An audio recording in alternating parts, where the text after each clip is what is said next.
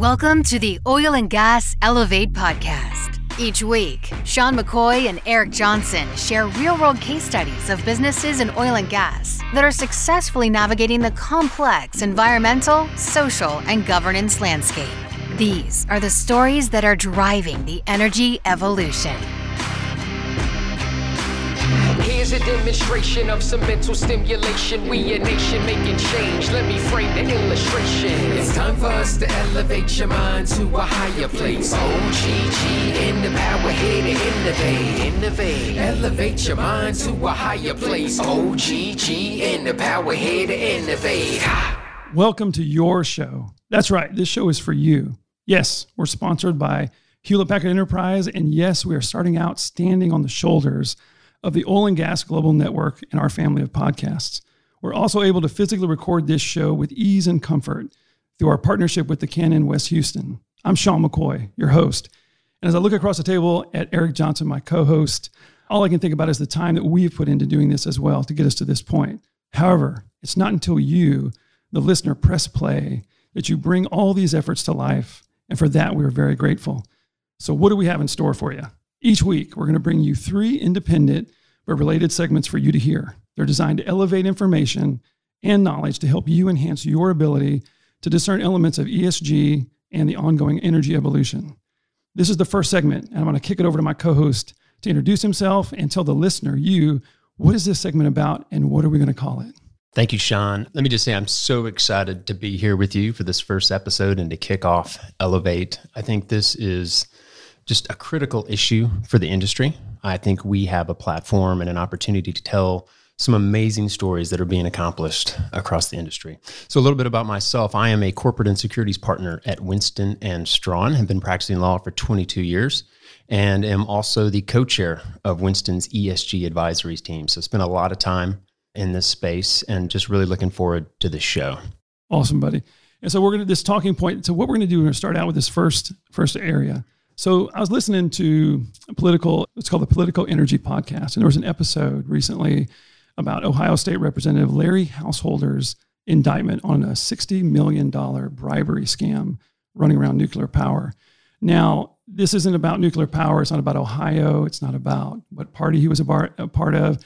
What this got me thinking about, Eric, is ethics. Ethics is such a huge part of what we do. It plays a big role in ESG when you're looking at environmental issues, social issues, governance. So many times it's easy to think that these, obviously $60 million in bribery scandals seems like way past the line of acceptance. But those of us in the everyday, we deal with ethical issues all the time. What are the ethical standards for social parameters for a business? What is corporate compensation supposed to be relative to an ethical issue? And it's not always quite as cut and dry as a massive bribery scandal. So it seems easy, but it's not really. So when I talk about ethics or when ethics come up around business, ESG or whatnot, what do you think about? So for me, ethics and ESG, that is the foundational question for everything we're trying to figure out, right? What's right, what's wrong, what's good, what's bad, whether we're talking about climate change, whether we're talking about energy transition, whether we're talking about diversity and inclusion or employee safety or anything else that's in that ESG waterfront.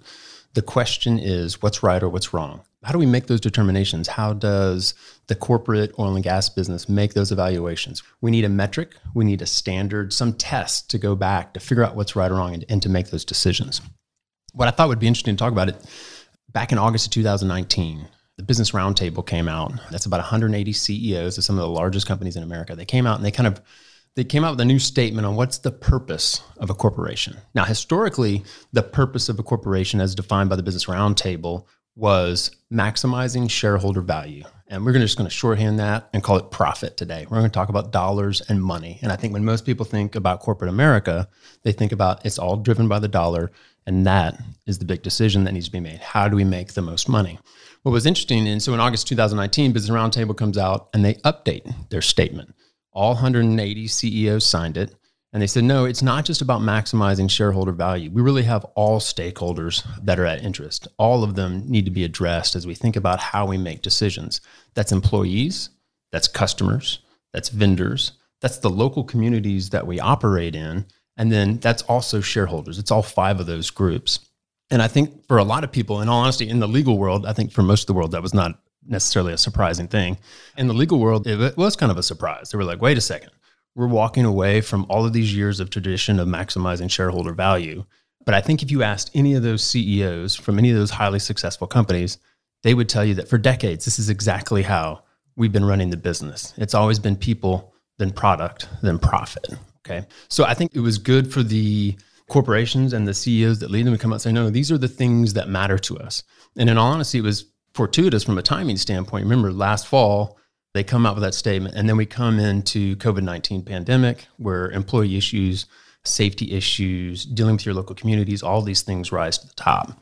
And so I think that has been a key change in kind of attitude and perception about how we address these decisions, right? It's not just the dollar, it's not just profit, but what are we going to do to maximize our employees and how they operate and succeed in their careers? What are we going to do with our customers? And importantly, what are we going to do with our communities? And if we do all of those things correctly across the ESG waterfront, the profits will follow, the shareholder value will follow. Yeah. No, that's definitely an idea. It's an interesting point. So one of the neat things we're going to do with this, in addition to hearing Eric and I, we recognize the need for other voices. And we actually did a contest on LinkedIn with our logo for the show. And we put it out there and asked our 40,000 plus LinkedIn followers, hey, if you have a vote, here's 6 images, what say you? And the winning vote, coincidentally, wasn't actually one of the 6. It was people that said, well, what if you took the picture from this one, number 6, and made it to number 4? And so there were 2 people that said that. And so we decided to recognize our fans, recognize our listeners, and to support them. Hey, by the way, not only did you pick the one that we went with, we actually did combine the 2 when we were thinking about it, but would you like to come on the show? And so one of those 2 people that did that is with us today, Jamie Absher. Jamie is a land analyst with ENV Natural Resources. She's got 16 years in the experience of dealing with mineral rights and land leasing, working across numerous aspects of the energy industry, working not only with these companies, but also with government agencies as well, which has got to be a lot of fun. And she's a self-proclaimed tomboy. One of the amazing things about her story is that she went way outside her comfort zone and recently ran and had the chance to become Miss Kern County for 2021, which is actually in Bakersfield, California. Now, Kern County has got about 1 million people, so it's right, Bakersfield right in the heart of it. And she ran, I guess the World Peace platform was all taken up at the time. And so she decided to run on this platform of being pro-oil and gas in a county in California. And so she put herself way outside her comfort zone and actually won the contest. Now, why we're telling you this is it's led to her helping her break some of these ceilings, break some of these images. And she's actually in Houston, not in California. So she's actually here with us because she's going to start a podcast called Miss Energy Progress. And the reason she wants to is she has a strong desire. And as the podcast statement says, it's to bridge the gap between the oil and gas and renewable energy industries through education and conversation. And so we felt like she's an excellent guest to talk about ethics. No doubt, Jamie, that in your career and in your time you've dealt with this. And so after hearing a little bit about what Eric and I are talking about, when we talk about business ethics, what comes to mind for you? Hi, guys. This is Jamie Absher, soon to be Miss Energy Progress. I am working on my own platform to advocate for the oil and gas industry in California. I have been a landman for 16 years, so I've seen quite a bit of ethics issues that have arose. I'd like to thank Sean McCoy and OGGN for allowing me to be a guest, and I just so happened to win it in the middle of starting my own. So thank you guys. I appreciate it.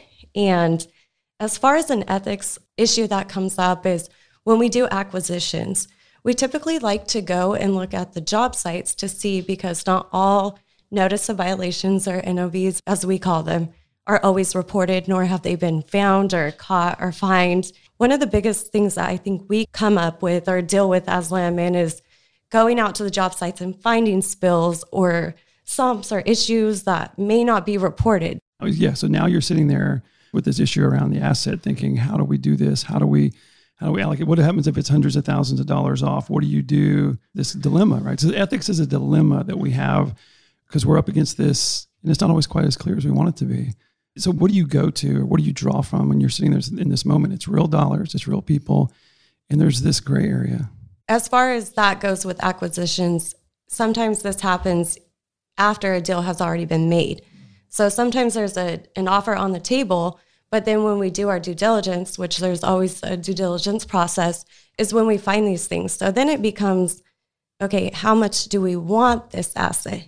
And then so the ethical issues even for a company, come questionable about what we are willing to put up with, bring to the table, or negotiate a new price. So I think it's very different, and it's case by case, and depending on what the issue is, it kind of goes from there. Yeah, so it seems like it's really kind of difficult. So as far as the company itself and your experience, is that a personal mandate that decides where the ethical value is, or is it typically a corporate directive or something like that? And then what do you do? Have you ever had a situation of, obviously don't want to call out who the company is internally, but where either internally, like it was going to cost the company money or it could cost somebody else money? That's a tough spot to be in. Not typically with any acquisition deals. I think mainly those are ran by corporate. The decisions come from whoever's VP of the department or that area. Depending on the size of the oil company, I think that just varies. I have, as a landman, though, dealt with personal ethical issues where it comes up to where maybe the company is wanting you to go out and lease property at a way higher price than the other companies are going out in a similar area. And so I think that that's where the ethical issue starts there, where you have to take a look back and are you there for the company? Are you there for the other people? If you know you're screwing out the mineral owners, do you make that come to light, or do you take it back to the company and then have a negotiation and a talk with them? And so, yeah, that's definitely a personal thing. And the way I've always handled it is I'm way too honest, and I like my integrity my reputation to do well. So I've always, if I do find out that they are leasing at higher prices, I will take it back to the company and see what they want to do from there. Yeah, it's not always an easy thing to do. No, it's not. So thank you so much for that. And so typically this is where we would end the first segment, but because this is the first one, and because Jamie wasn't the only person who chose 2 logos, we're going to do another talking point and jump into, I was reading, Erica, an article on the Society of Petroleum Engineers published an interview. It was written by Stephen Forrester, and he did it with Nesh. Nesh is the name of the company. It's a new company. Their CEO, Sid Gupta. And what was really interesting, what struck me about this article was he created it solely around the fact that companies have data. Like we have data.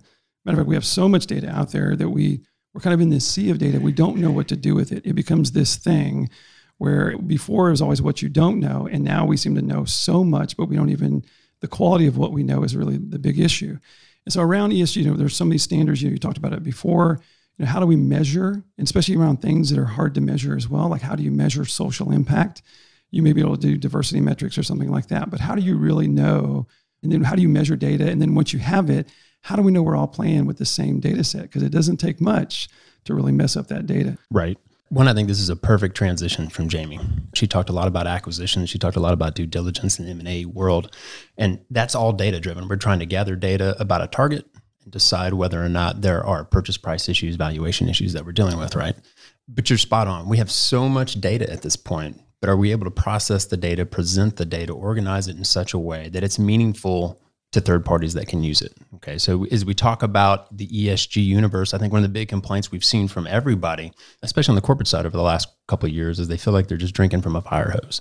There's so many different frameworks, so many different ways of doing things, and they just can't wrap their head around it. We're starting to see some initiatives from GRI and SASB and others that are kind of coming together. Let's find a universal framework that we can funnel all of this data into a universal framework like you see for financial statements, right? So, that's ultimately the long-term goal, is to have something under an assurance model where the company can actually come together, gather their data, whether it's on environmental issues, whether it's on social issues or whatever, pull it all together in a unified format that everybody uses. Because the key to data and the key to people being able to use data is not only that it's accurate and complete, but that it's comparable. And so if you've got multiple systems and multiple frameworks, nothing makes sense. And so we're pushing in that direction, but that's certainly where we're headed. So just go back a second. So GRI is the Global Reporting Initiative. There's groups like them. That use this. And I was just reading, what made me think of that too was, to that point, I was reading, they put that new standard out, and it was something like 45 different documents. And I looked at one of them. It was just the glossary. It was like 28 pages of just the basic terms. And the one that stood out to me, as I was telling you before, was how they just define what a child is, like based on an age. It was anybody over 15 was considered an adult. So it's just those data sets, and even how you define those metrics, where those standards are, so when you refer to a child or refer to contamination or whatever this level is around data, we all assume what it means. Sometimes we don't know what that standard actually applies to. Right. And so if we don't have comparable data, if we're not all using the same system, just imagine financial statements, and imagine there was something there were 3 other systems besides just GAP. I mean, imagine the nightmare it would be to compare all that data, and for capital providers, for investors, for people that are doing M&A deals to try to figure out, all right, what is this company really trying to tell me? Well, that same issue presents itself in the ESG world. We got to figure it out. No doubt. So as fate would have it, just a bit, the other person in the contest that looked over and said, what if you combine those 2 logos to make one, was Stephen Forrester. And so we couldn't just do one because they both said this. So Stephen is actually here. Stephen is here to talk to us about data because he knows a few things about it. He's the content development manager at Gyro Data, which is a precision wellbore surveying company. Prior to that, he spent a little over 5 years at National Oilwell Varco, ending his time there as their content strategy manager. He has a bachelor's and a master's in English and English literature from the University of Houston. Go Cougs. And he's been a volunteer on the editorial board of the Society of Petroleum Engineers for the last 4 years. So Stephen, he knows a bit about information, content, data. You work for a company called Gyro Data. Tell us, when you hear about data and the issues with it, and not something like Nesh's article, what comes to mind and how can we utilize it and understand it a little bit better? Sure. Well, thanks for having me on today, Sean. Really appreciate it. And shout out to OGGN as well for being a great platform. When I think of data, especially going back to the Nesh article with Sid, for example, one of his big things was we have so much data, and the amount of time that it takes to do anything of value with this, especially conventionally, is astronomical, right? And so the issue, I think, with really both data in the oil field sense, as far as what we're doing with projects in the field and whatnot, but also, yes, to ESG, is the need to have sources of data that can be compared, like we just mentioned, and also to have standards that align with larger kind of company and societal goals. And so when I think about ESG, a lot of the problem right now is none of this stuff is measurable. It differs from company to company. Some companies don't even have anything, particularly private companies that have less stringent reporting requirements. And so when it comes to that, a lot of it ends up just being borderline pandering, where we talk about planting trees or we built a park for some kids. And yeah, community impact is important. It's we support the communities where we live and work. Everybody, we've all put that in the investor relations stuff. But it's really more about what is the tangible impact and what is actually happening in the world based on what your company is doing. And to that, I think, until we get to that point, like Sid was arguing, that we need a way to bring this all together in a way that makes sense, that reduces the time it takes, and then that we can present it outward to stakeholders, to company executives and boards, to people in general. We have a ways to go with that, and definitely a need for change. And it seems like it's going to be hard. I think I would dare I say impossible to get to a point where we're like, okay, it's all clean.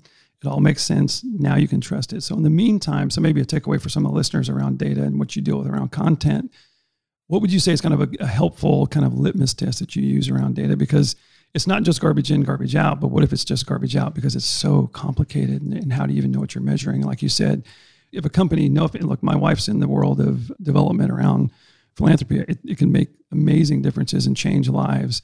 But if a $5 million donation to something, or just a straight number that you measure community impact, that's not necessarily 100% accurate of the impact that it makes, because it could be more than that in terms of the immeasurable impact. So all that to be said, whenever you hear some of these things that are going on around data in the ESG world, or even data in general out in the other world, do you use kind of a rule of thumb or something that you try to do to make sure that the data is accurate? Well, I mean, as far as data in general, we have a lot of different things we do, at least at my company, and then kind of oil field specific in general, comparing error models and things like that. I would say for ESG, I'm not sure that I have the answer. I think it's probably too complicated at this point. And really, I think even the step to take before we even approach kind of large scale standardization and consolidation of reporting styles and things like that, and kind of getting rid of third-party auditors constantly having to go back to companies and instead having corporate internal standards that make sense. I mean, I really think the first step is to even understand what ESG means for these companies, right? And like I mentioned, you hear a lot of talk of certain things. Divesting assets is a big one. Well, we're divesting X amount of our oil and gas production assets. So we're going to decrease production by so many barrels. So we're green now. And we talked about this the other day, and I think it was Darren Woods who said, look, if we divest from our portfolio in an effort to kind of promote that we're going green, quote, quote, green, those assets don't cease to exist. They're just going somewhere else. And so nothing is changing in the world except we're hoping that we can kind of slide by saying that we did this. And so really the first step, at least I think, would be sincerity around doing this, and then more collaboration and knowledge sharing to make sure that when ESG is a topic that companies are pursuing wholeheartedly, that they can actually have something measurable and worthwhile.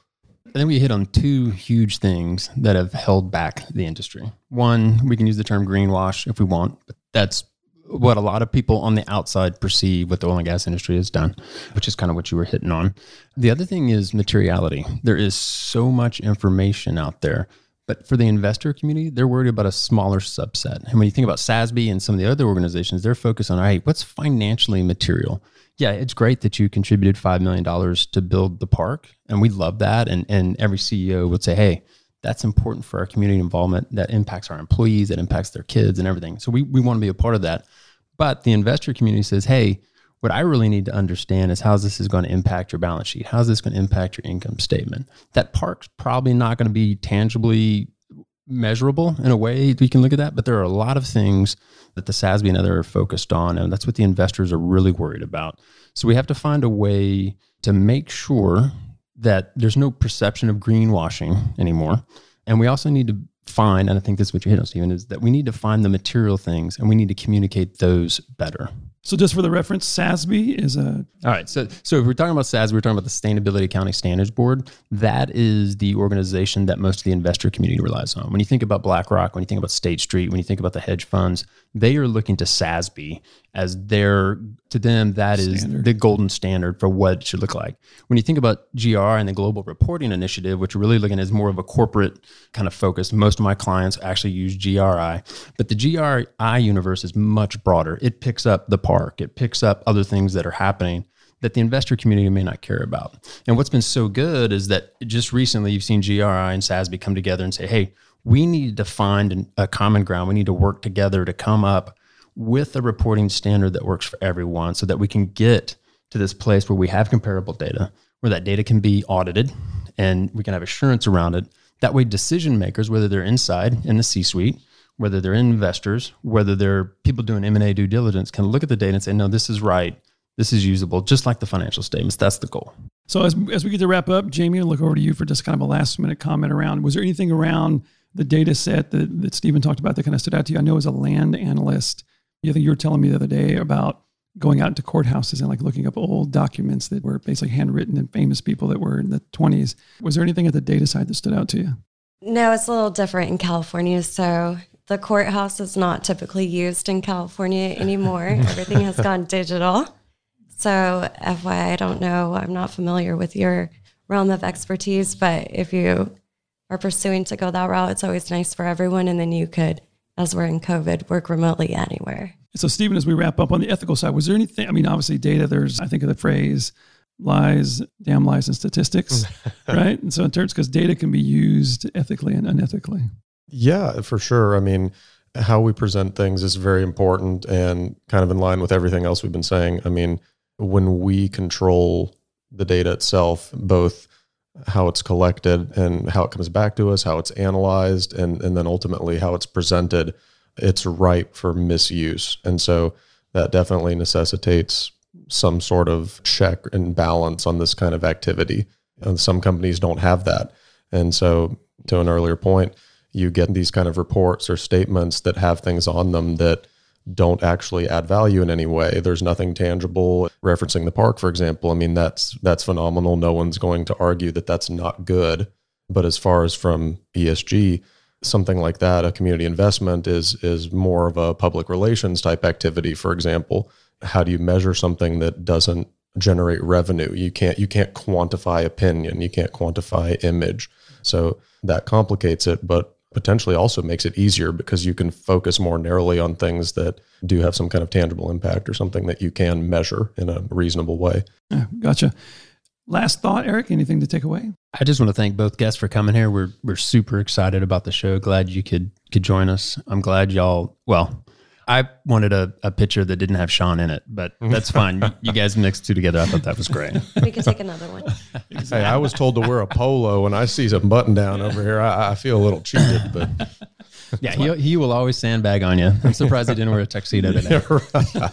That's why it's an audio, not a video. Yes, of course. All right. So everybody out there, thank you for tuning into this first segment. It's a little bit longer than what we're going to do from now on. Now we're going to say, last of all, thank you to Jamie. Thank you to Stephen for taking the time to do this and to be a part of this, not just clicks on a post somewhere. Obviously, these are two people in the industry with experience, understanding, and a knowledge and a stakeholder aspect and a shareholder aspect in the game. Thanks for coming on and being a part of this in this first one. So now we're going to head into the second and third segment. We're really excited. The first case study we're going to feature is going to be with our sponsor, Hewlett Packard Enterprise. Can't wait to hear that story. And then the insight to follow from a subject matter expert, thought leader to come in and tell us a little bit more about it. Stay tuned. Enjoy the break. Hey, Sean, quick note about our sponsor, Hewlett Packard Enterprise. If you think Hewlett Packard is all about printers, think again. Hewlett Packard Enterprise, HPE, is the edge-to-cloud platform as a service company. They help oil and gas industry leaders solve environmental, social, and governance issues by sharing industry best practices and leveraging their expertise. Their team of technologists have decades of experience in IT sustainability, efficiency, and the circular economy. HPE can help reduce lifecycle cost and your company's impact on the environment while achieving greater profitability through sustainability. Sounds great, Eric. And do you want to find out more? Go to www.hpe.com/engage/IoT, or you can click on the link in the show notes of this episode for more information and to download their white paper about it. Welcome to the case study segment of the podcast. Eric, as I said yesterday, we had a chance to tour the Texmark refinery, which we're going to be talking about today. The case study is about the refinery of the future. And this story is exactly why we're doing this podcast. We're so excited about having this as our first one, as the one to throw out there that is the essence of why we're doing this podcast to begin with, which is defining exactly what businesses in oil and gas are doing to address environmental, social, and governance issues. We got a chance to tour it yesterday. We've been talking to a lot of people over the last couple of days. Before we get started, I want to ask you, give me one kind of high-level takeaway that you've had from all this. I think the most important takeaway I've taken from this experience so far is when you go out there today and you hear about ESG, the publicity, most of the attention is given to the super majors, to the large public companies that are making net zero commitments and doing all this other stuff. And that's where all the media attention goes to. But to be at Texmark and to see a small privately owned refinery, 40 plus employees, something that they took over in the 70s, originally built in the 1940s, and they have transformed this place. To see somebody take a leadership position in the ESG, the energy evolution that we talk about all the time, and to see it coming from a smaller player, a family player, rather than one of the large corporates. It's inspiring, which is, I think, one of the aspects of our show that we want to do. We want to inspire people. And I certainly have been inspired in the last 48 hours talking to the Texmark team and everybody that's been involved in the refinery of the future process. Yeah, and I think for me, it was definitely the first thing out of the mouth of Doug Smith, who's the CEO of Texmark, was about people. That at the end of the day, all the technology, all the amazing things that we can do, that it really started with the people, not just in his company, but the people in the surrounding community here in Galena Park, where it was just outside of Houston, which is in the typical Gulf Coast region around that's known for refineries and processing and stuff like that, which growing up in this area, traveling by this place all my life, and if you've been by these places, you just see a bunch of pipes, a bunch of stuff. You see mechanical equipment and you don't even know what's going on or who's a part of that, but there's human beings, our fellow men and women that are a part of that process. And so to hear from the top down, Doug come in and basically just from the very get-go show, not only talk about it, but then as we got to explain, which we'll talk about here in a bit, the way that they integrated this process to happen, that they got buy-in all the way down to the edge level of a human standpoint. It wasn't just a bunch of people in management who thought this would be a great idea to save a few bucks or to make a few bucks. And so it's really, that's what stood out for me. And so as we're doing that, as we're rolling this out, we're going to talk to there's a team, a family of companies that have been a part of that. And one of the big players, a player we're going to start with in the beginning is Hewlett Packard Enterprise.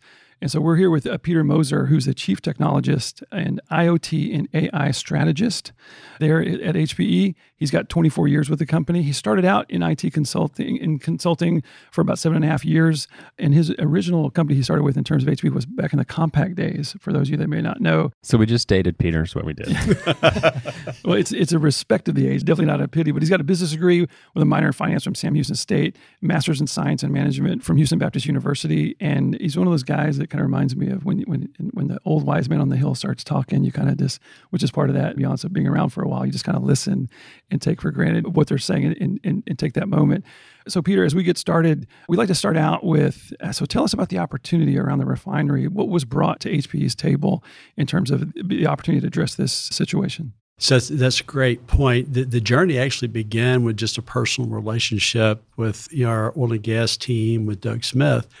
And we're talking to Doug about what we're doing with Industrial Internet of Things, our discovery lab, our IoT discovery lab.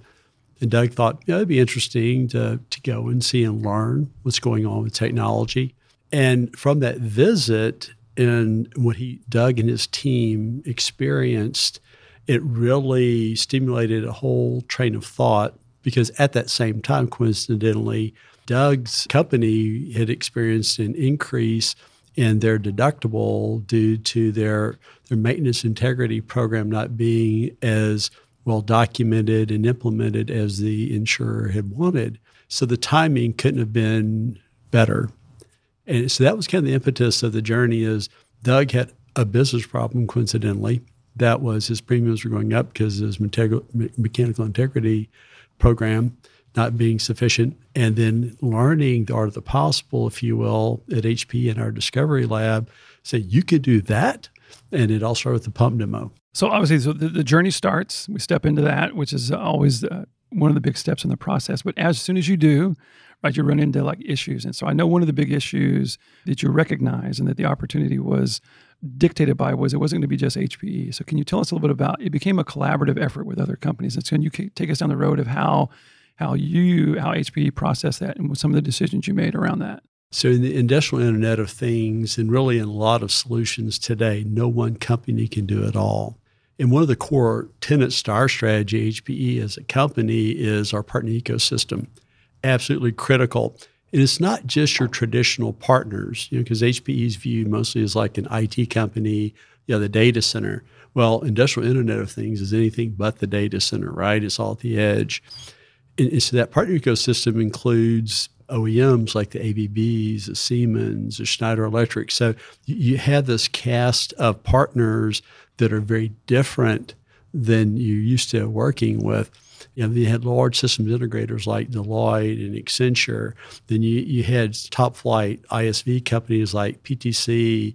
You had sensor companies, that you're working with. And so it was a fabric of partners necessary to deliver an outcome, several outcomes actually, that Texmark eventually identified they wanted to achieve. And that's really, in our opinion, it's going to be key for success, where customers can get the best of breed solution, like from National Instruments and partners like that, OSIsoft, where they can really solve their problems the best way possible with the right partners. So one of those partners you haven't mentioned, but was a huge player, is CBT.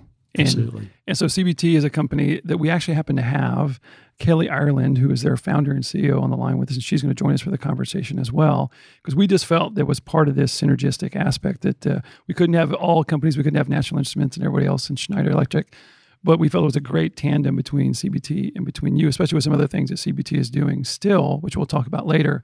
So we have Kelly here today, and to tell a little bit about her. She has been in technology for 42 years.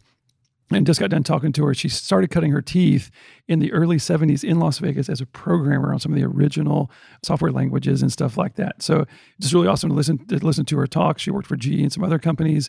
And so she became a pioneer, not just from a software standpoint, but obviously from part of the big aspect of this podcast around ESG is diversity and inclusion. And so it's a pleasure, Kelly, to have you on here to tell us a little bit about y'all's role. And so tell us, as a company like HPE identifies this need for this IoT aspect, they reach out to you. So what was it about CBT that could fill that gap in terms of what HPE needed? Thanks for having me, Sean. And like we talked about before, It was the journey. And what was so interesting is as the ecosystem, HPE brought in this ecosystem and did a phenomenal job. But what we learned along the way is there wasn't someone that was integrating amongst the ISVs and the OEMs. It was a lesson learned as we dove into building out the solutions. We were brought in by HPE specifically for Connected Worker to lead that solution and build out that use case. What we found along the way working with Peter and the team was everybody was struggling a little bit. And what happened was kind of the creation of this new moniker called Domain Expert Integrator. OT and IT convergence is very different than just IT. And if you look at it from an IT viewpoint, everybody approached it and went, oh, you take the hardware, you take the software, you integrate it, and you go. Well, that happens on the IT side. That does not happen on the OT IT side. Real big lesson learned was this was a lot more difficult than it looked like from the onset, but it was all about working and getting those ecosystem partners to contribute together to start. These were strange fellows working together. The OT side didn't normally work with the IT side.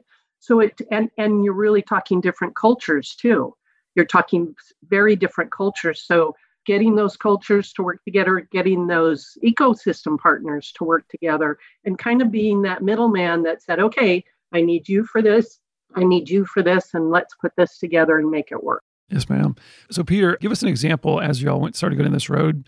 What's a problem that you didn't expect to face along the way that y'all were able to solve? When you look at the scope of digital transformation, right, it could take a lot of different paths. And some of the challenges that we faced that we didn't anticipate is how does IT technologies, which are being applied to the OT domain that Kelly just talked about, the operations technology domain, how is it going to behave in a highly metallic environment? Well, a lot of people don't know that answer. And so we discovered that you have to accommodate that very metallic environment with all these pipes and towers and tanks, and tuning the IT technology to match and fit this complex environment that's Class 1, Div 1, Class 1, Division 1 has safety, right? You have to accommodate that as well. So there's a lot of variables that you have to accommodate that you don't normally deal with in the data center or a carpeted area like a remote branch office. So I'll give you an example. When you put up a Wi-Fi network around a plant for connectivity to workers and to sensors, you have to tune the antennas for that signal, right? Because it's very reflective of that part of the spectrum. So these are just some of the nuances. Data packets being dropped, not to get too terribly technical, but we have gateways collecting data from the sensors and they're transmitting it wirelessly to the access points that are sitting up high above in the plant. Heat can really cause those gateways to have some problems and they start dropping data packets. So you have to kind of cool them off. So you put a fan that pulls out the hot air and keeps them cooler to solve that problem. But these are not things that you can predict in advance with traditional means. And this is where the experience comes in that CBT brings to the table, is they've been down this road and they've experienced these unusual anomalies and then how to address them. So Kelly, off to you. So in terms of, so obviously you can solve some of these problems that are unexpected on their end, but was there anything on the CBT side that you all had to address that you didn't expect for this project? I think the biggest thing was the ecosystem partners that we had included in the group. Doug's approach from the beginning was all about, well, I want this to be a place where people can come and look and see what's going on and really for the community, for everybody to come and look at. And when you have this big of a group of ecosystem partners, as we started adding on the different solutions and the ecosystem grew, in some cases to a total of 24 partners at one time, it was going through the management of so many different resources. I mean, we could have anticipated that would happen, but everybody was so enthusiastic about the solutions and what we were doing and what we were creating, not only for the industry, but the environment and the community and everything else. And I think it was just getting past the struggles of, that's a lot of management of a lot of companies and a lot of resources. So Peter, help us understand, so what actually has been created? So give us kind of an idea of what is the refinery of the future and what was the evolution and the transformation that happened relative to the project? So Doug's vision was, because the refinery of the future, Techsmart Chemicals, let's be clear, Techsmart Chemical is competing on a global scale. Even though they're a privately held company in Galena Park, Texas, they're competing with refineries making the same product that they make across the globe.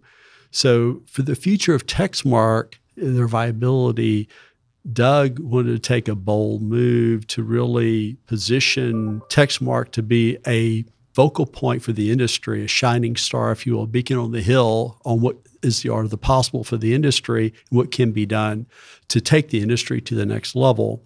And Doug, being a pioneer in my mind, is saying, I'm willing to take that step. Because if you think about it, Techsmart doesn't have the resources that the super majors have, these hundreds of billions of dollar market cap companies. So Doug was taking a deep personal risk for his company to go through a digital transformation through so many different dimensions of his business. And when you get a sampling of the use cases, I think everybody that understands this industry will appreciate, well, those are some pretty bold steps. From distributed control systems being upgraded and replaced to their mechanical integrity systems. These are pretty big systems of record. Your historian, these are core business systems that are all being changed. Oh, then you're going to add in connected worker and video analytics and all this other new stuff that all now has to be integrated. This is profound because in this industry, most of these systems are pretty much islands. They're silos. And they do their jobs, they do them well, but they're not really integrated.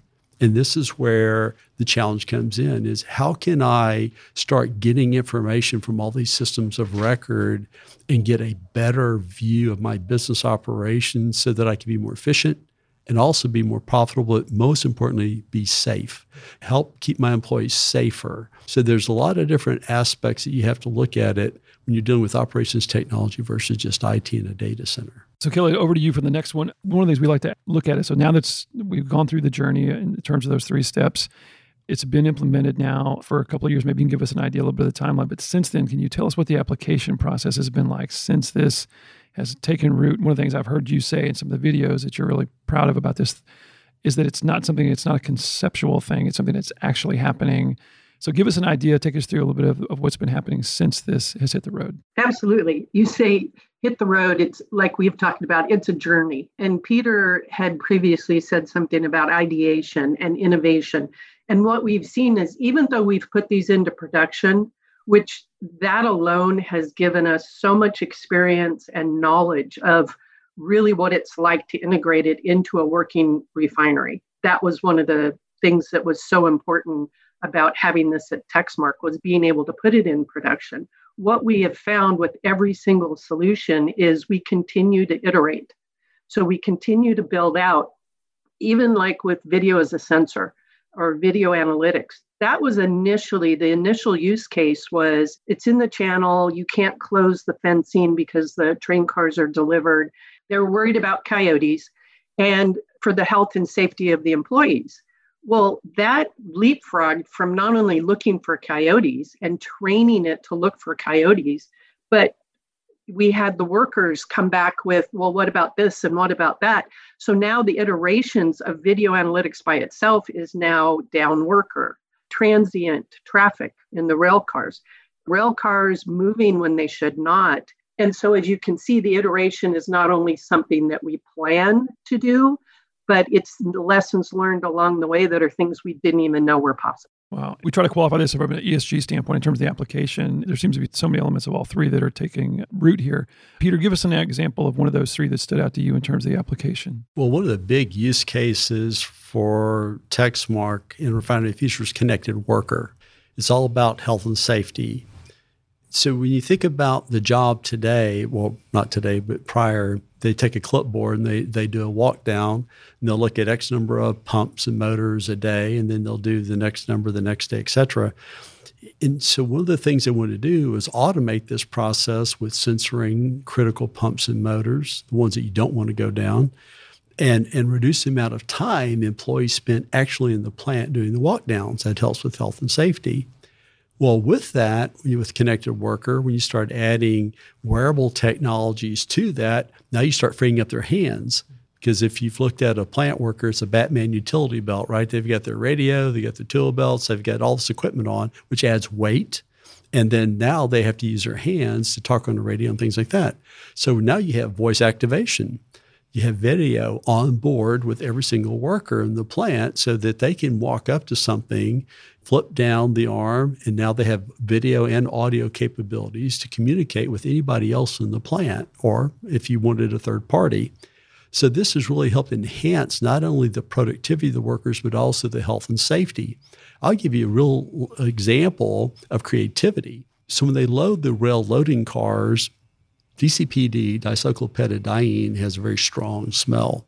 And they have to verify that everything was properly sealed. Well, to do that, as an added precaution, Texmark would have a digital camera and take a picture of every single hatch, if you will, on the rail car just to prove it wasn't leaking, right, to verify it for their own personal records, but also for further down the road.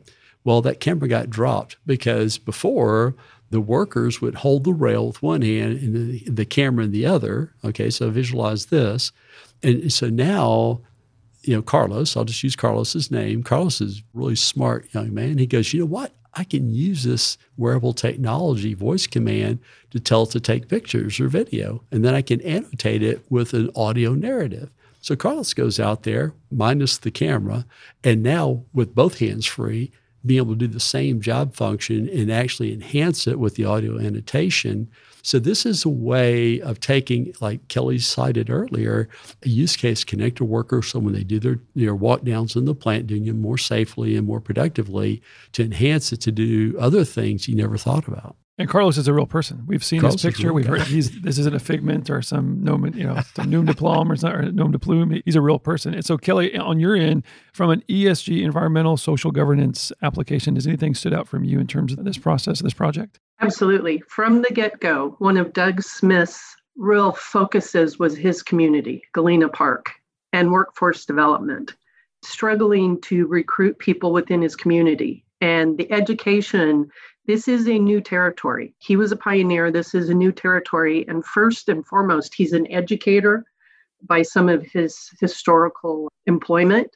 And his whole thing was, Kelly, think about having this as being someplace where we can have internships or expose high school kids or even community college kids to the new technologies that are out there.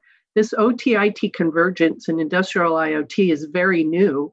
And a lot of the universities, a lot of the community colleges are not teaching this yet. I mean, it's very, very new.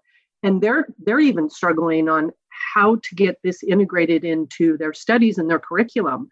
I can tell you with Doug's push and support, we have worked together with HPE and CBT and Texmark, and we are working with the Greater Houston Partnership, with CORD, with Workforce of the Future, to figure out how to integrate what's going on at Texmark, not only to showcase to corporations and the industrial community, but to the Greater Houston community of how we can utilize this in an educational format and help these kids get a head start and be able to get jobs into this industry throughout Houston and Texas and the world, really. One of the things I want to follow up on, and we've used a lot of glowing words about Doug Smith, and based on meeting him, I think they're 100% true. We've heard the word pioneer, we've heard visionary, focused on community and people. And one of the things that I think is amazing is we think about a digital transformation, really a cultural transformation inside a very old refinery. It took leadership from Doug to make that happen. It took a top-down approach where somebody had fully embraced what needed to happen and then fully embraced his people to buy in and help him execute on it. But one of the things I think that's also amazing, Peter, I want you to hit on this a little bit more, is, again, small privately owned company, 40-something employees, but some of the largest companies in the world over the last couple of years, Fortune 50 companies, have walked through this facility to understand Doug's vision and what he accomplished.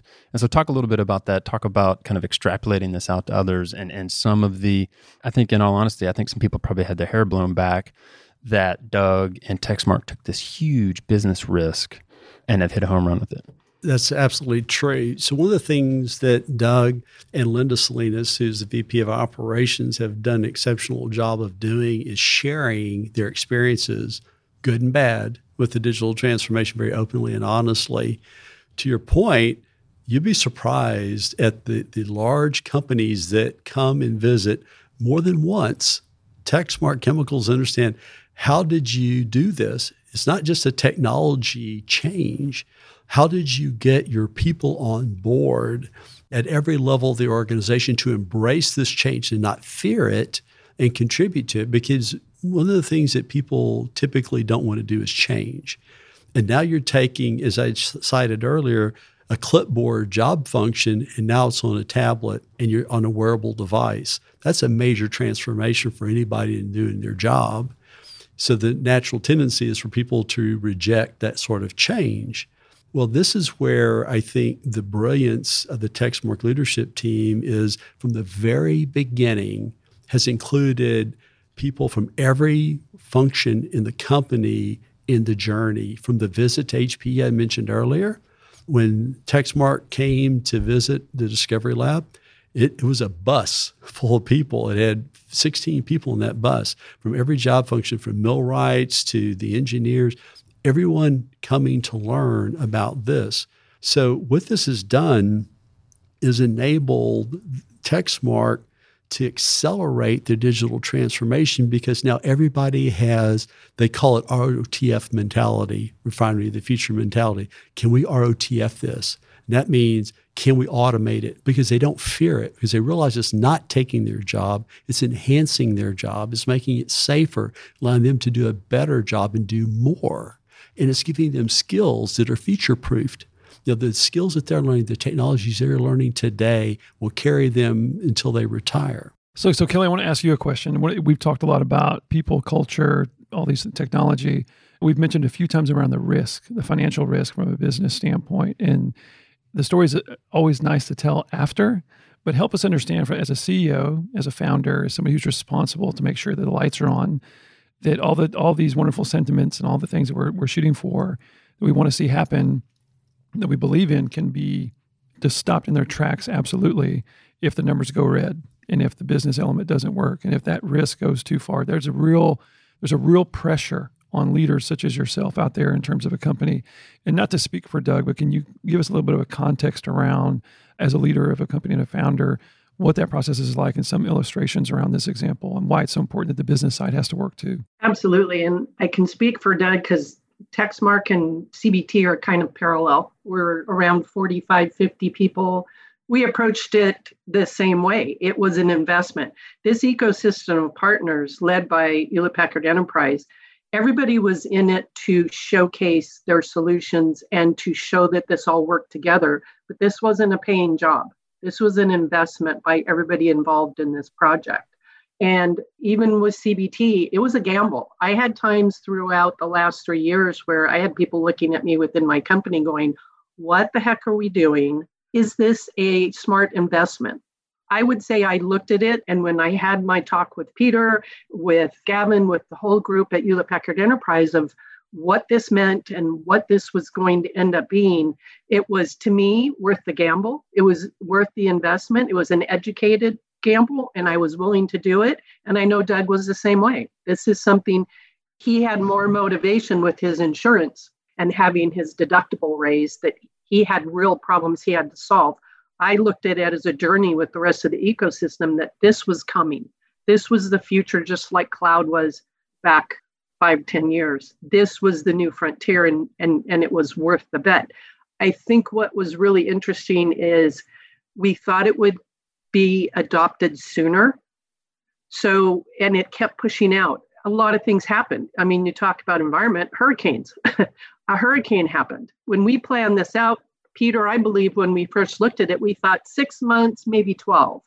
We're into 3 years with still things not having been fully delivered, but it was all those lessons learned through it. And it was a lot longer journey than we expected.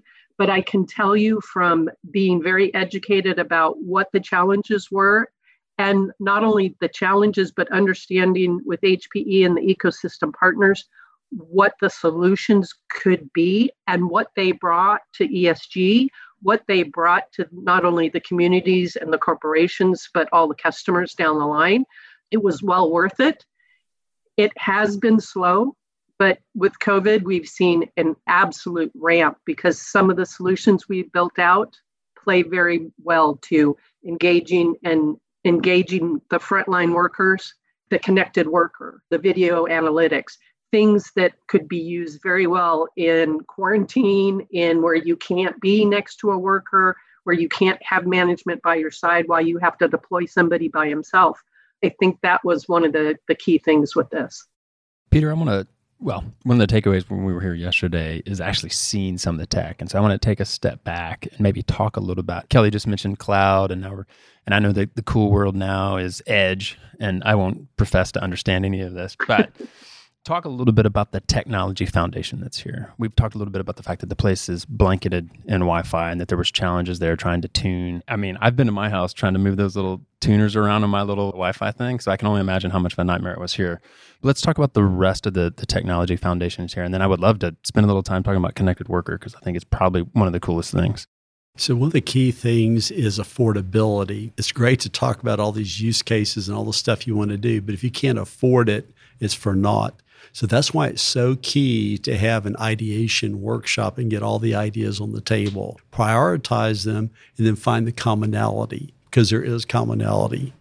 And that's exactly what we did. We said, okay, when we looked across the spectrum of use cases, how much of it is using the same basic technology?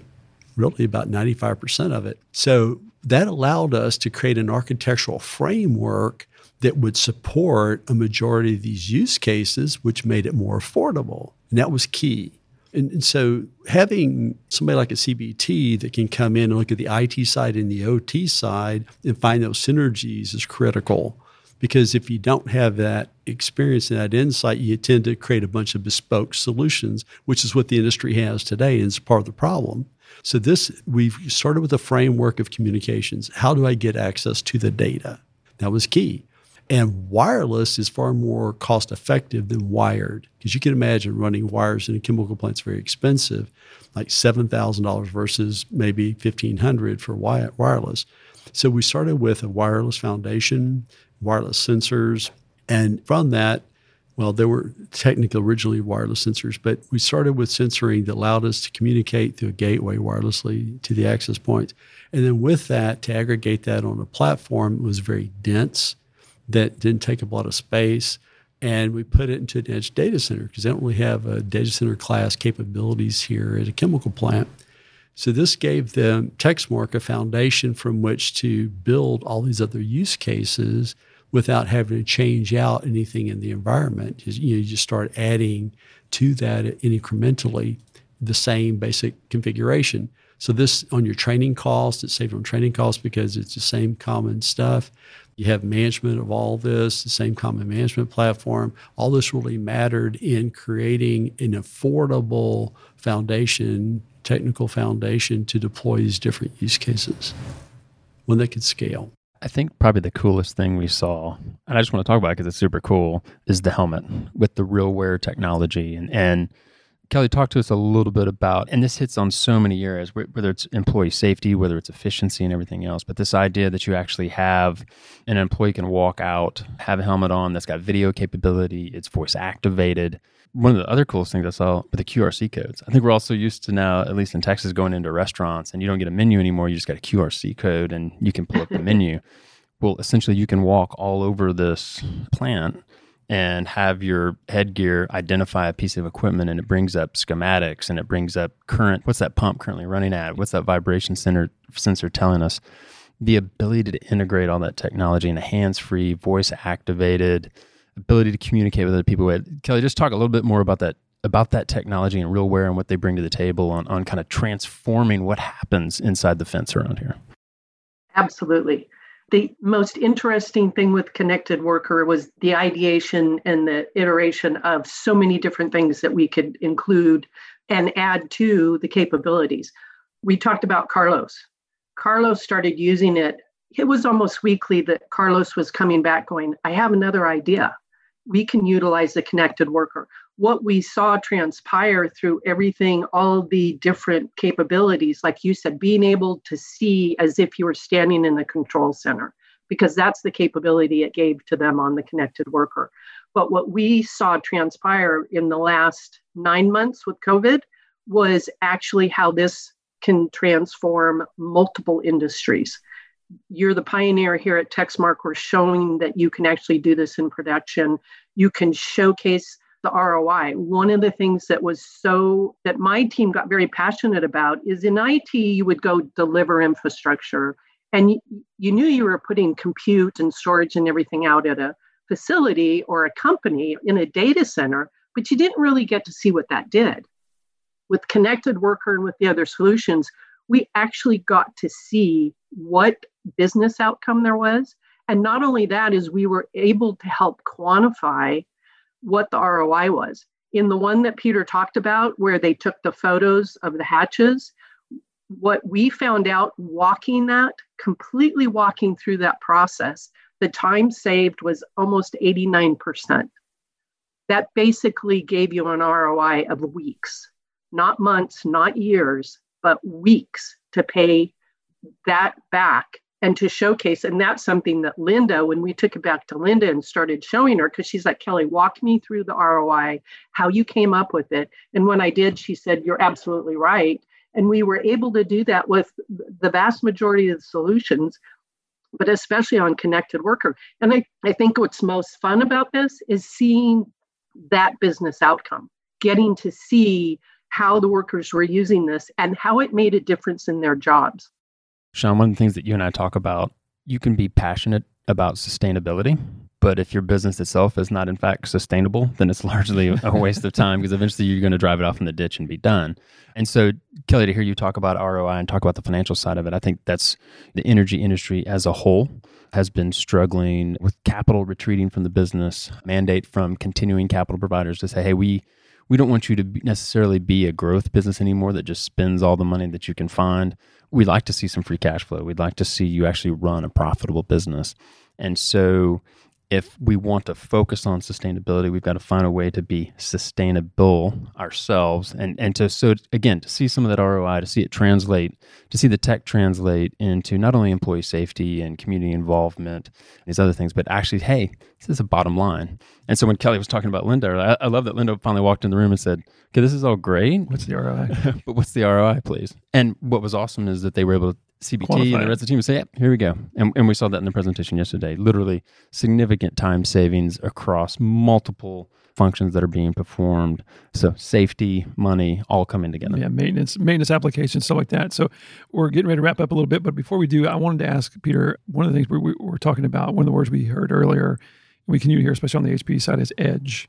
And it seems like, and correct me if I'm wrong, but it really seems like what that is, or what that is trying to describe for people in terms of opportunity, back to the Carloses of the world and the operators, isn't to replace the edge. Because really the people before, I was just talking to Doug Smith about it, for a long time, we humans have been that edge.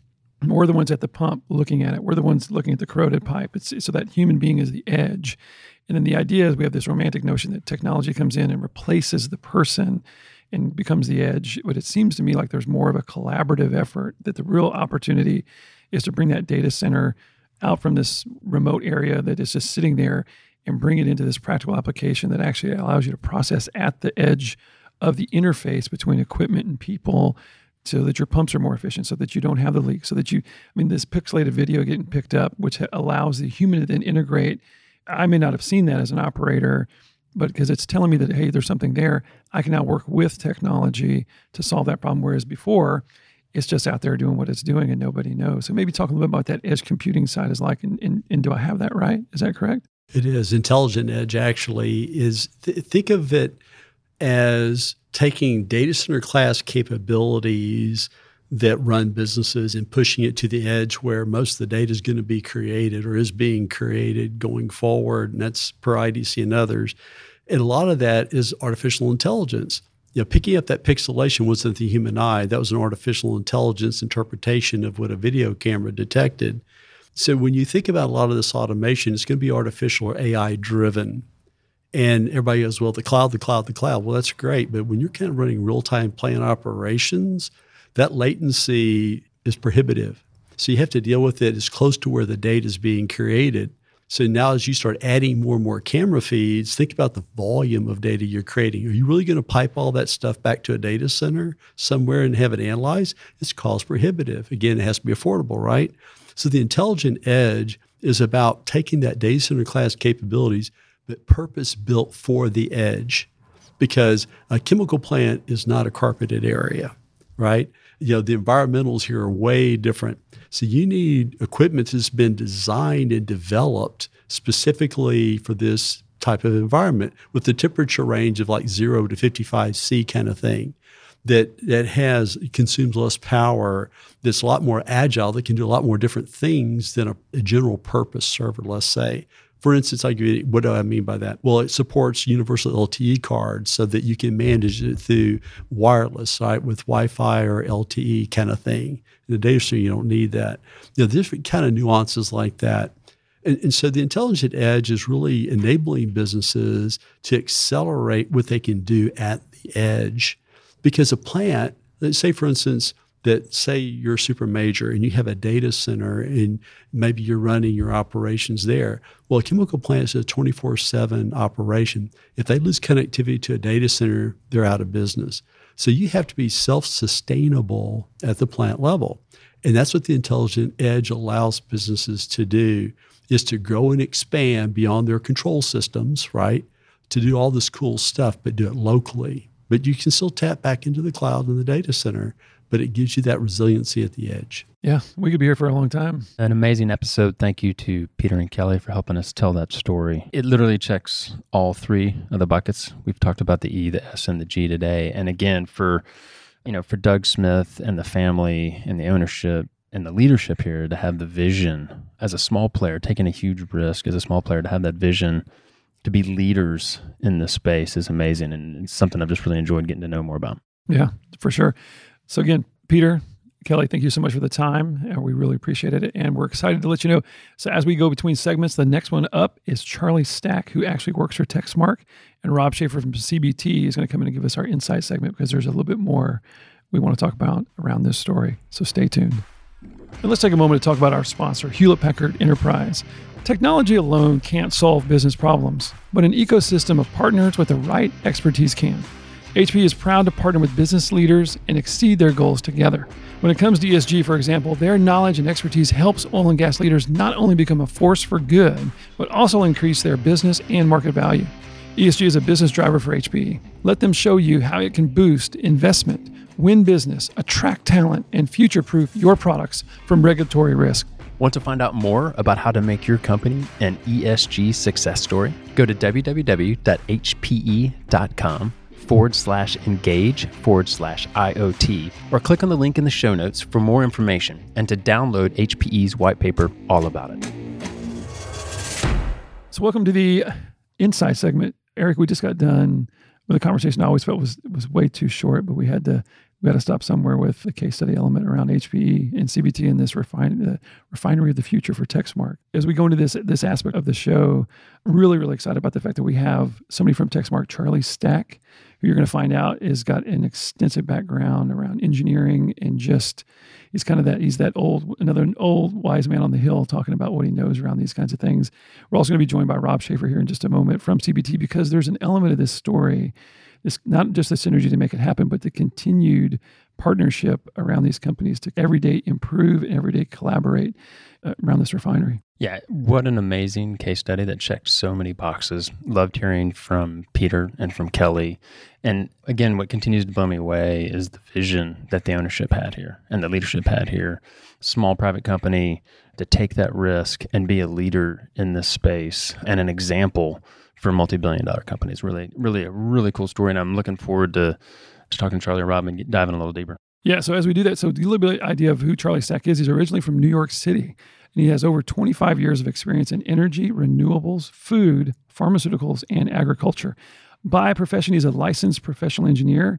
He's a graduate with an engineering degree in both mechanical, electrical, and nuclear disciplines, as well as mathematics, multiple degrees from Florida Institute of Technology, the University of Florida, Palm Beach Atlantic University, and the University of Hawaii.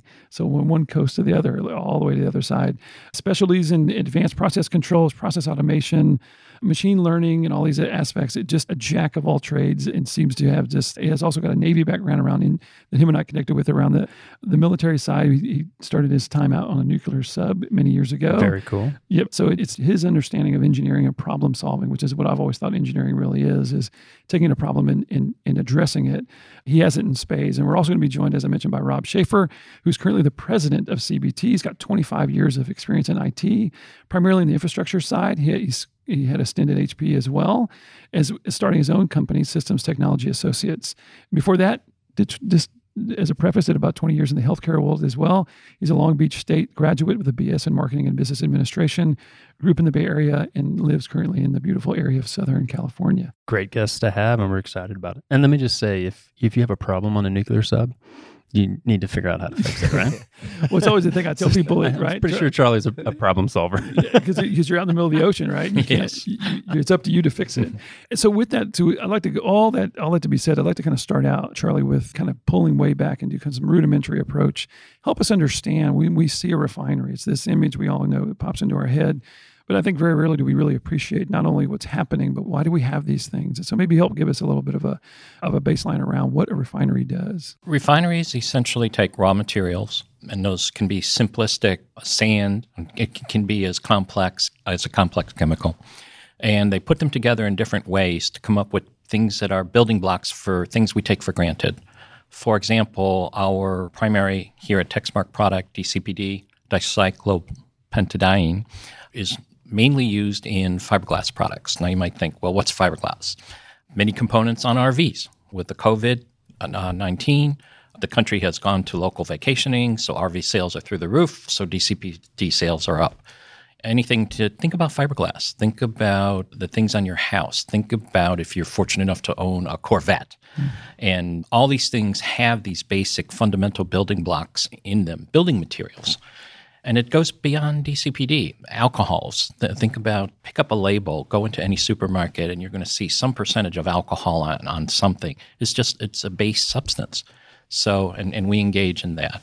We do adhesives. We do specialized products such that you go into any auto parts store, you can probably find 10 to 15 things that are related to what we do here at Texmark. So refineries just basically, they're a central part of our lives that take fundamental building blocks so that we as human beings can have finished products in our homes, in our cars, and our daily activities every day. Well, and I think one of the big aspects of what you're saying is we tend to look at the companies, like they tend to look at, the refinery operators as the source of whether it's an emission issue or whatever it represents, whatever negatives kind of come from that, we kind of tend to push on that. But I think sometimes we disconnect from the fact that that's happening because the market's driving it, because we want to have these things. We want to have a fiberglass tub instead of a ceramic one. We want to have these things as consumers. And so it's part of a collective cycle, and that pushes the need for these refineries. And I also want to ask you a little bit about this particular refinery here in Texmark as well is not a new one. And so can you give us a little bit of idea of the history of this particular facility? The facility has components on it that date back to 1947, and when they were brand new. And the current family assumed control in the 70s, so for roughly 50 years, give or take. And most of our components are still functioning. So one of the biggest challenges for companies like Texmark today and similar refineries is safety.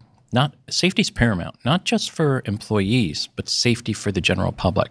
These plants now exist in the middle of our communities. One of the oldest chemical companies in the city of Houston actually has a stamp on its building I visited recently saying 1836. And they're still using the building. So, and yet you've got literally 7.3 million people within a stone's throw of that facility, and the same is true here at Texmark. So safety, safety, safety. I can't drive it home enough. You'll hear terms today like mechanical integrity. You'll hear terms like process controls, automation. All those things are centered on the safety of the public, and again, the safety of the worker. Well, first, let me say, as a car enthusiast, one of the favorite things I learned yesterday is that there's 12 pounds of DCPD in every Corvette. So if you're a Corvette owner out there, you love the guys at Texmark. So let's follow up on that a little bit, Charlie. Let's talk about, if we're going to build from scratch a refinery, I mean, bringing tech in and bringing a lot of the, kind of some of this modern technology and everything, that's really easy to do. But Texmark was faced with, we need to make some changes. We need to do some things for a whole host of reasons, but we basically have to retrofit a facility that's largely built from the 40s and the 70s and whatnot, a bunch of existing equipment. Are we worried about downtime? How do we do this? How do we implement this? Talk a little bit about that struggle and that journey of saying, okay, we're going to retrofit this place, make it the refinery of the future, but we're going to do it in an old facility and while we're running the thing. Well, like any company with facilities like Texmark, brownfield is actually the best way to go in terms of rehabilitating what you already have. Because to simply knock it down and make it greenfield is so horribly expensive. And I've done both projects. I've cleared a field, took the plant out, built it brand new for $500 million, and also refurbished a plant like Texmark for roughly 40% of that cost. So, and made it as safe. Now, there's inherent challenges when we do that. If we're going to talk about worker safety, for example, the whole idea behind all these things we're going to talk about today from the CBT side and the consortium side, the team members on the technology side, is to make the environment safer for the worker. In other words, pull the worker out of where the chemicals might be hazardous in the plant. And by removing the worker and placing them in a condition where they can still see what they would see if they were walking up to it and touch it, or actually see more. Because with instrumentation and automation and digital transformation today, we can look at more information faster, analyze it quicker, and increase the accuracy and precision. And by doing that, we increase the safety margin. So we pull the worker back and actually enable the worker to be smarter, and not just be smarter, but to acquire more skills. And in the old days, let's say 10 years ago, you used to walk around with a clipboard, take readings. They would ask you what's happening. You looked back over your 12-hour shift, and okay, you maybe spot a problem if you were lucky. More than likely, something was going to break, and you're going to have to fix it. Today, with you're going to hear about process analytics, cloud environment, and so forth. All these things coming to bear here at Texmark allow the employee to embrace new technology, embrace new things that they want to do. One of the coolest things around Texmark workers, from my perspective, and why I enjoy being here, having been here a little over a year, is their idea to want to do something new and make it work, and actually not settle for status quo, but to actually get out there and say, I have an idea, Charlie. And as long as management's open to having an idea and pushing it and even maybe funding the idea, we get the benefit not just from 4 or 5 managers in the plant, but we get the benefit from 41 invested technologists who actually are striving to push the company forward. So to talk a little about the kind of the older way of doing things, we tend to think about, I think about the example of Marie Curie and Madame Curie, and how she, in order to integrate with radiation and stuff like that, she got exposed. And so there was a physical risk, and it actually, cost her life. And the kind of the ESG narrative in terms of a negative, especially around our industry, is kind of a lack of caring around safety. And there's decades of examples and stories you hear, and there's issues around that. And you were just alluding to the fact that the opportunity, while it's a business opportunity, but there's this need relative to the need of the exposure rate of the liquids or the chemicals or whatever it happens to be. But there's a conscious understanding that we need to make it safer. It's not just profit driven, but there's a need to separate the human side. So looking back at the history of how this has matured as an industry, can you tell us a little about how the industry has addressed that issue and continues to address this issue, and even specifically why, how this works in this example? I'm not going to deny that it's not altruistic to want to be safe. That certainly it's there. But as you mentioned about financial impact, when you have to talk to corporate leaders, financial types, business people who actually fund these corporations, you have to present safety in such a way that there has to be a financial return on it. And in many ways, there are, because one of the things that OSHA, the Occupational Safety Board from the federal government, they kind of police safety in our industry, in all industries, but in this industry specifically. In so doing, they actually do take that business approach, along with not just keeping people safe, But they'll say things like, they'll compile statistics like saying, did you know that the average workman's comp last year, whether you were talking about a broken finger or a severe injury, was a minimum of $250,000 to your bottom line, Mr. President or Mr. CEO? And they starting to pick up, CFOs pick up and go, well, how do we avoid that? And it's amazing. You go into these programs on cost avoidance and you wind up with a safety, which is both altruistic, but strangely enough, has a great, great financial return if you get it under control. One of the things I would bring Rob in real quick is we talk about kind of this process and how it's evolved. And the case study was great. We heard all these amazing things from Peter and Kelly and talk about the things that they've done. But Rob, you guys are still here. We're still transforming. We're still kind of going through this evolution with Texmark, embedded here with personnel on the ground to kind of facilitate that and really see. I mean, it's a home run already, but can we make it a grand slam kind of deal? Talk a little bit about y'all's process here and y'all's involvement here and how that's playing out. Yeah, I think that we've heard quite a bit about, the people, and it does start with the people, and it starts with courage that Doug had to make the decision to go on the journey. But that's just the genesis. Right. So once you start out on the project, you got to figure out there's 24 partners, are all 24 in for the right reason? Or are we looking at a common goal? Do we really know what the experience and the outcome is going to look like? Well, in the beginning, the answer was no. Right. And there were quite a few partners that had vested interest and certainly wanted to be part of what we now know as Refinery of the Future for the obvious reasons. Right. There's a business benefit, there's a financial benefit, a marketing benefit. But for the partners that ultimately became part of the consortium, and with the permission and the collaboration with Texmark, we were able to figure out, look, we've got to figure out a process on how we're going to do this, keep all of the partners in their swim lanes so that they're delivering their appropriate value to the global problem we're trying to solve. And then this journey had an unexpected timeline. So you needed to have patience, you needed to have conviction, and you wanted to work together as a single team to be able to create the outcome, which we have done.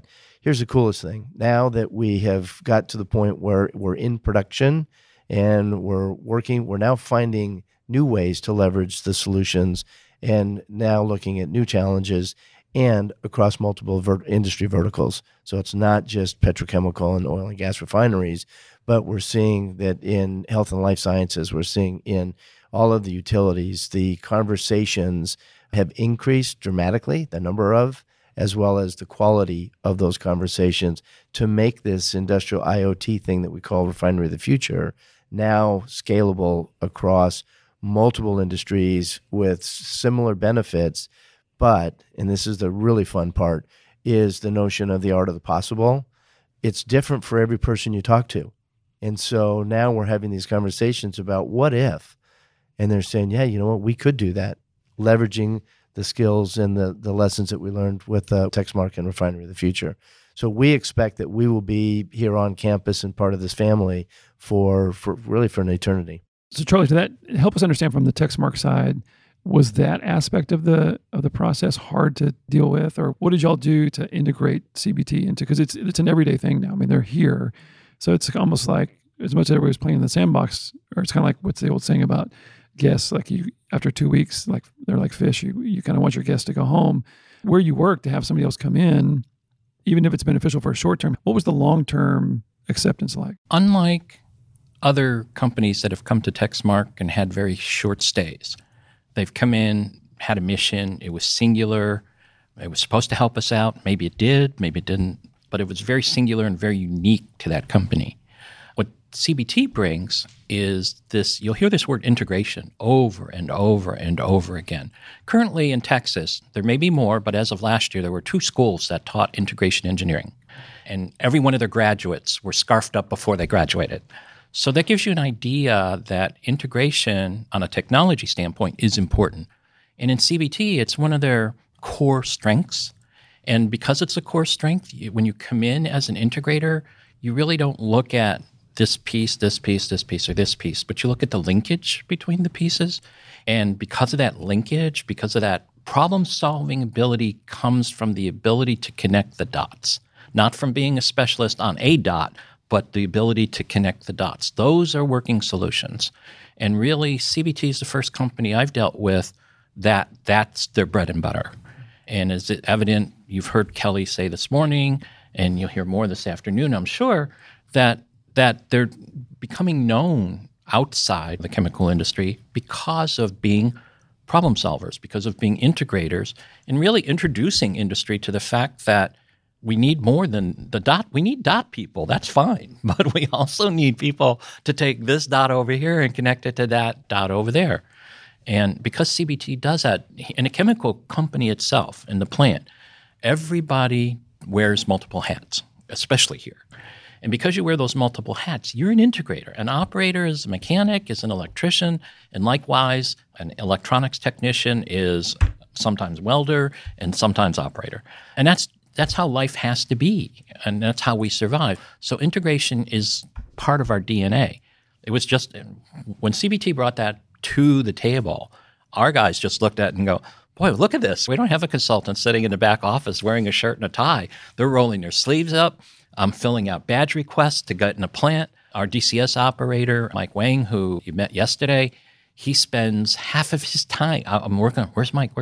Oh, he's out in the plant. He puts on his FRCs, fire retardant clothing, and he goes out there and he's looking at things, writing down, coming back, trying to figure out how can he make that world out there better for the people, for the operators in his office and his DCS.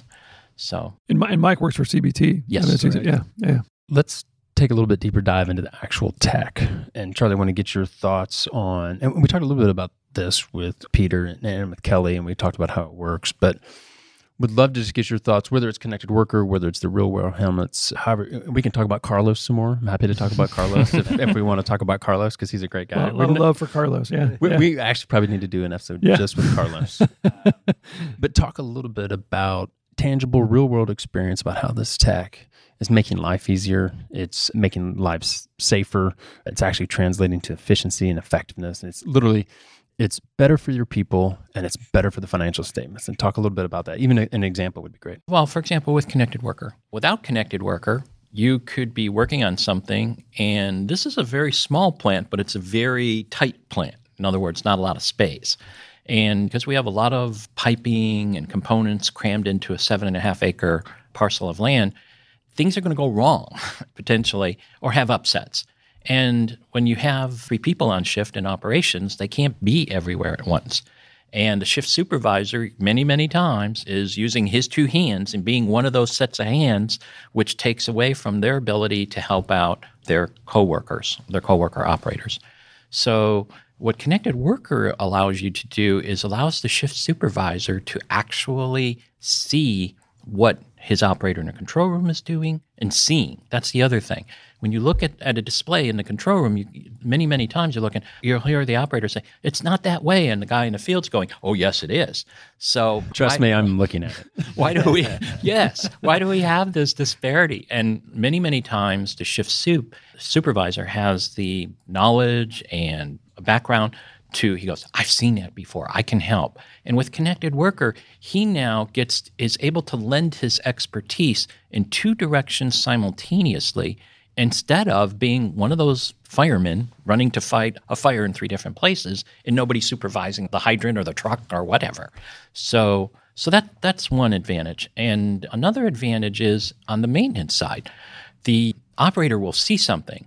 And many, many times before Connected Worker, before the helmet, you got to do all these readings, right? So if you see a leak, if you see a spot on a pipe insulation, if you hear a pump running, you kind of make a mental note and say, I'm going to tell maintenance. Okay, well, shift change comes, you don't tell maintenance, they go home, something breaks. Well, now the attention to detail, they walk around, you see it. If one of our millwrights is actually walking around or walking with my boss, Linda Salinas. If Linda has one great quality, she asks a lot of questions. So when she's overseeing, she's that set of eyes that doesn't know or accept a problem, if you will. Well, that way, so she's watching the Connected Worker, the operator walking around on rounds, or the maintenance person fixing something. She gets to say, hey, what about this? What about this? You heard in the demonstration yesterday, look up, look down. Okay, those are things that if we're in the plant, we take for granted going, well, there may or may not be something up there, but we don't ask the question. So you get to participate. management gets to actually be part of the process. And because if there's one thing workers really, really respect and expect, that is their leaders will be in the field or in some fashion expressing care and taking care to get involved in what they do, what's making their lives hard, what's making their lives easy. And certainly this technology with the RealWear, it just helps us just jump, a quantum leap jump ahead instead of just meandering along like we have. Yeah. So as we wrap up a bit, because this always goes too fast, but I wanted to ask, so Rob, what gets you excited about it? What's tomorrow look like for all that's going on from a CBT standpoint? What gets you excited in the morning? What do you see as some kind of the next steps that are coming? Yeah, I think just that notion of what is tomorrow going to bring is the art of possible and how that has really matured to the art of what's probable. So now when you start to ideate, you heard Peter and Kelly talk about this ideation session, and we always start that way with a conversation. And it's really to look at what is right and what's the next best for that particular customer that we're talking to. And all of those are lessons learned here at Texmark with Charlie and his team. And there really is a point in time now today where this industrial IoT refinery of the future can extend into whatever you think is the art of the possible. We can ideate and get to that, and it's a crawl, walk, run scenario. So much different than IT, where large budgets, large projects equal large dollars and large amounts of time. It's not that way with kind of the process that we've developed here. It's crawl, walk, run. So you find an idea, a notion, an idea that you think can really create something unique and different in terms of transformation. So we talk a lot about digital transformation and all that kind of stuff. This is actually happening. It's happening in production. It's happening real time. It's happening while the plant's in place, and that too can happen for whomever we're talking to as our next potential customer. One of the coolest things in the CBT process that I think needs to be mentioned for the financial types, because you can design a project, you can cite a need, but at the end of the trail, there's a financial hurdle that's got to be crossed. The way CBT's process is, and properly structured and properly written in form of a business plan, there can be takeoffs at every single process stage to where you can demonstrate ROI. Mm-hmm. It's not just, well, I need $5 million and okay, a year later, is it working? And because those kind of things die on the vine today. But with CBT's slow, agile process, it's very, very tight, very well documented, very well thought out, and you can apply immediate dollars and cents to it before you even take a single step. I was going to ask Charlie if he had a message for the industry, but that sounded like you answered my question without knowing it. I think that was it. Yeah. And one of the things I love that I just heard, we talk about the art of the possible all the time, and then Rob made it the art of the probable. But now what I've loved is that we've sat here for the last 2 days, and it's the art of reality. Yeah, and so it's amazing what's happening here at Texmark. And so thanks to both of y'all for spending some time with us. Congrats on the project, and love what you're doing, and keep it up. Thanks for the time. Thank you guys. All right. On behalf of the Elevate podcast team, thank you so much for clicking play and bringing to life these amazing stories. We hope this elevated your perspective and serves you well as you navigate understanding ESG and the energy evolution. We are so grateful for your time and kindly ask that you rate and review the show on Apple iTunes, which is a great way to help us grow. The best way to support the work we are doing is to tell a friend about it. Ask them to listen and share with others what you've learned from listening to our guests. Lastly, we want to invite you to reach out to us for any comments, suggestions, or just to connect. You can do that through my email, sean.mccoy@oggn.com. I'd love to hear from you and what you think of our podcast. Be safe, and we look forward to bringing you another episode next week. Here's a demonstration of some mental stimulation. We a nation making change. Let me frame the illustration. It's time for us to elevate your mind to a higher place. OGG in the power here to innovate. Elevate your mind to a higher place. OGG in the power here to innovate. Ha!